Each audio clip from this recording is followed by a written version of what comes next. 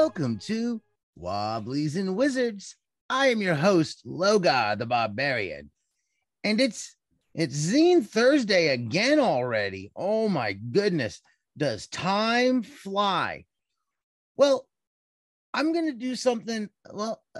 It's not a zine that I purchased anywhere, but it's a PDF that's available online, and I'm counting it as zine because it's easy to print out in zine format. You just take your little booklet printing mode and send it to the printer, and it prints out perfectly as a little zine. And I stapled it together, and I sat there and read it, and that's why I'm doing this one.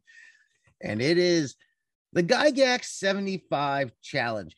I was curious to see what this had because I had heard about it online and people talking about it, and I was getting into some world building. And listen, we've got some exciting world building coming up this weekend on the show. Yohai came by and we did a world building game. It took up so much time that it's going to take up 2 of our episodes on Saturday and Sunday. So make sure you tune into that. I'm pretty excited about that. And that approaches world building in a different way. Before I get started, I just want to give a quick shout out to my patrons. All of those that you're supporting me on Patreon, thank you. John, Homer, Robbie, Todd, thank you so much for the support. The others as well. Everybody, keep it up.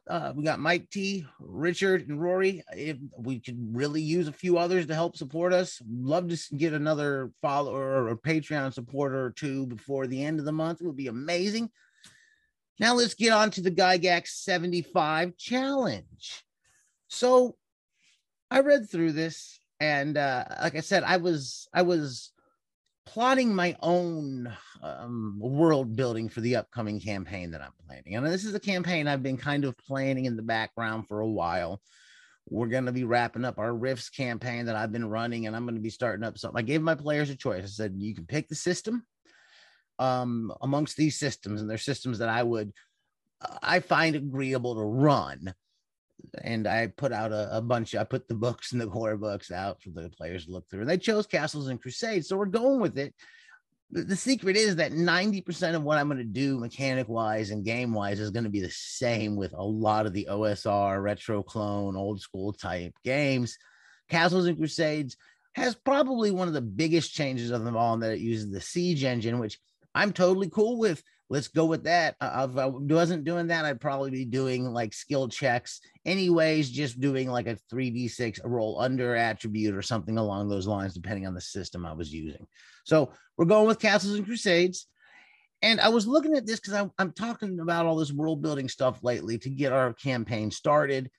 And I'm interested in doing a collaborative world building with a group. And this is not a collaborative world building, but there is some good stuff in here I'm going to probably pull in and use when we're doing our world building. It gives you a 5-week process, essentially, to start off the world building in your world. And it starts off, we'll go ahead. It kind of gives you a few notes at the beginning, like what if I don't keep up with the routine or whatever is given here. This first step is you need the concept. So it's looking for the concept of the world you're building.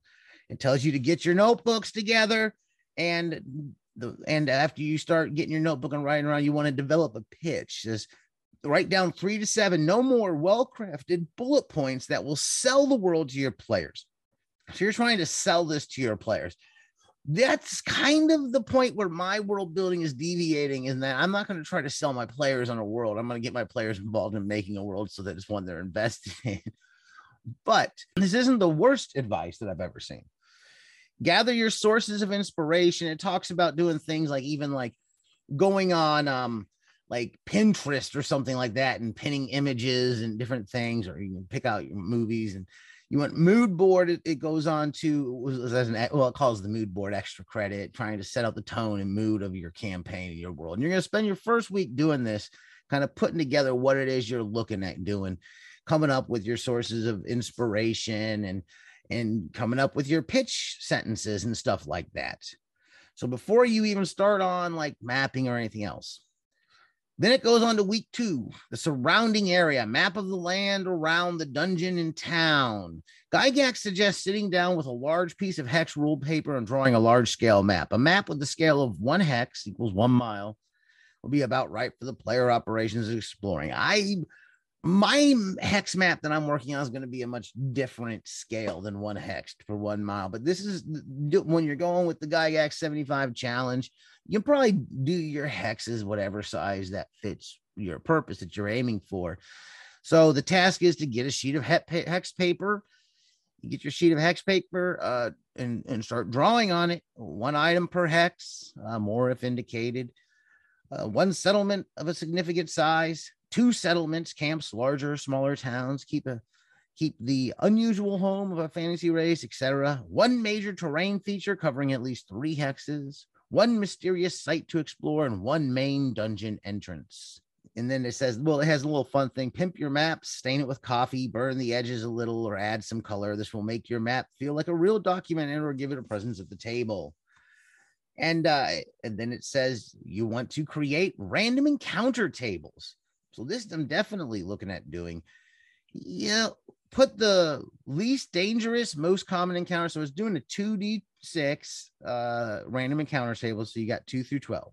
And what it's telling you is to put the random, easy, but 9 counters in the center, like the 6, 7s, 8s are going to be. Then the more difficult, more rare things you're going to run into, you're going to put at like 2 and 12. The things are going to be the least likely to roll on. So you're making your map and you're making your random encounters. And then week 3, it goes on to, you're going to work on the dungeon. Now, this is the one I've started using some of the information from this in building a dungeon. Now, this has got some tasks and stuff for you building your dungeon. There's a lot of great resources out there. I've been looking at stuff on Jacqueing the Dungeon, Janelle Jacquet's dungeon design approach, and reading some of the blog posts people have out there about that. I've also been looking at some of the stuff inside of Knock magazine when I'm sitting here laying out and preparing and prepping the dungeons. One of the things that I did when I was working on this dungeon region was I kind of took something from here, describe the entrance of the dungeon. It says in 7 to 10 words. So I started looking for entrance descriptions, and I'm looking at this dungeon having 3 entrances to Jacquet it. That's what they say when you're Jacqueing the dungeon, multiple entrances. So you're going to describe that entrance to the dungeon. I suggest looking at things like sights, smells, unique areas, kind of think about what you're going to do and how you're going to approach it. Give some more information for the players to immerse themselves as much as possible is what I'm attempting to do. So set aside at least 1 page of your journal for a point-to-point map. And it does like this point-to-point dungeon construction style. For each level this suggests including D6 plus 6 rooms and areas that are connecting them. Include a D3 plus 1 ways up or down per level. So we're going to have multiple ways to cross across levels. Come up with 3 themes, 1 per level. So it's saying themed levels. And I've come up with my theme for the level of the main dungeon. I think I'm going to make variations on that theme. Make a list of 11 different monsters and place them. So what monsters are going to populate your dungeon? What are they going to look like? Spread D6 features throughout the dungeon. Features should be interactive traps, puzzles, or unusual objects like a talking door or a magic pool. Give your players something memorable in that dungeon, something that's out of the ordinary. And I always find it fun to read other dungeons and look at other stuff and just tear stuff and cannibalize them and use what I want to use from other published material when I'm making my own. For each room area, note whether there is treasure. Give them something. Name 3 wondrous items and locate them in the dungeon. Spend any remaining theme budget adding detail. Note unusual smells, weird lighting, odd stonework, statues, or other decorative elements.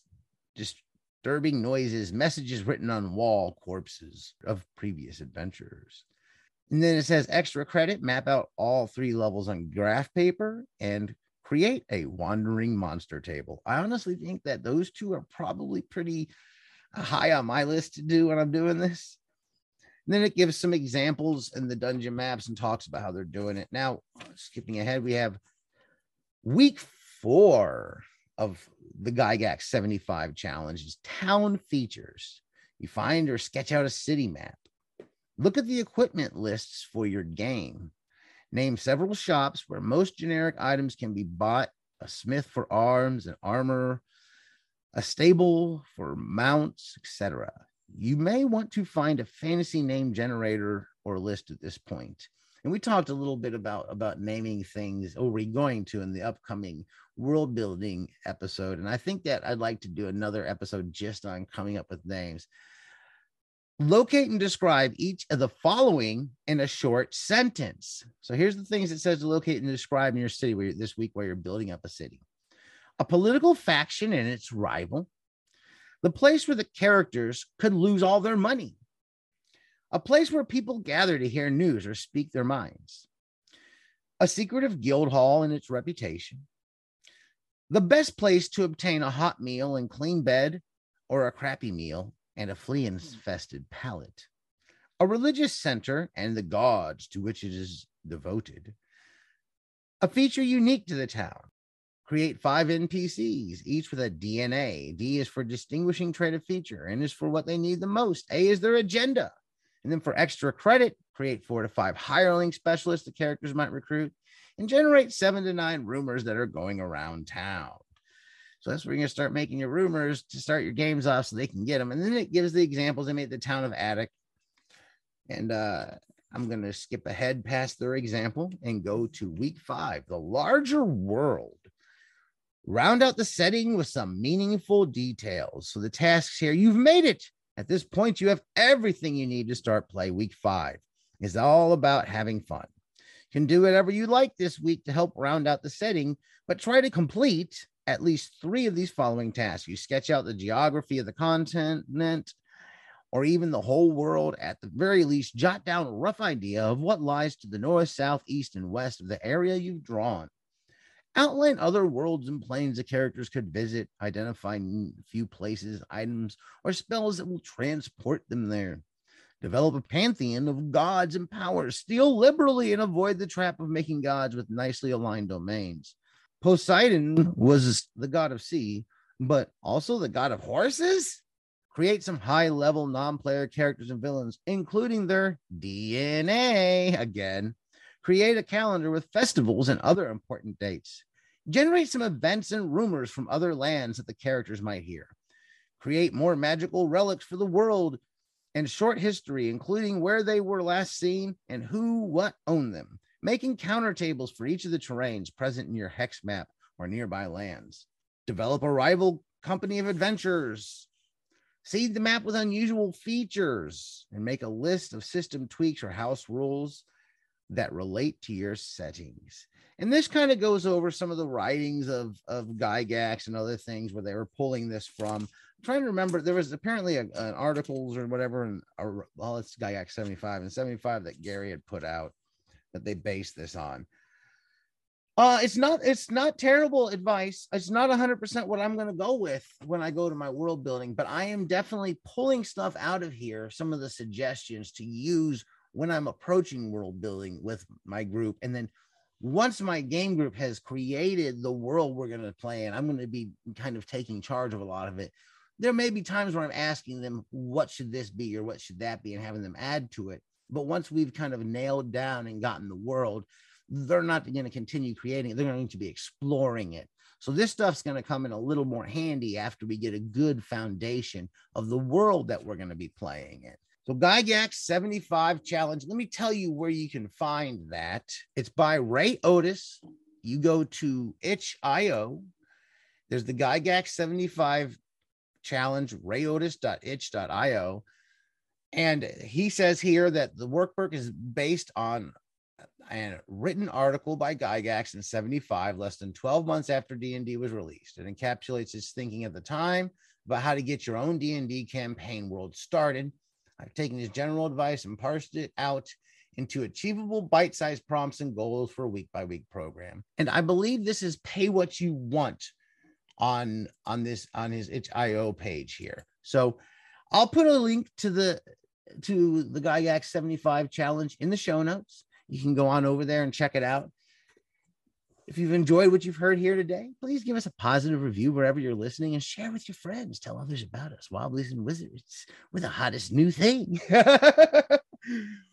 You can find us on Facebook. Just search Wobblies and Wizards. Wobbliesandwizards.com is our blog. I'm on Twitter at Hale Cron. We could really use the support on Patreon. Go on over to patreon.com/Wobblies and Wizards and become a patron today.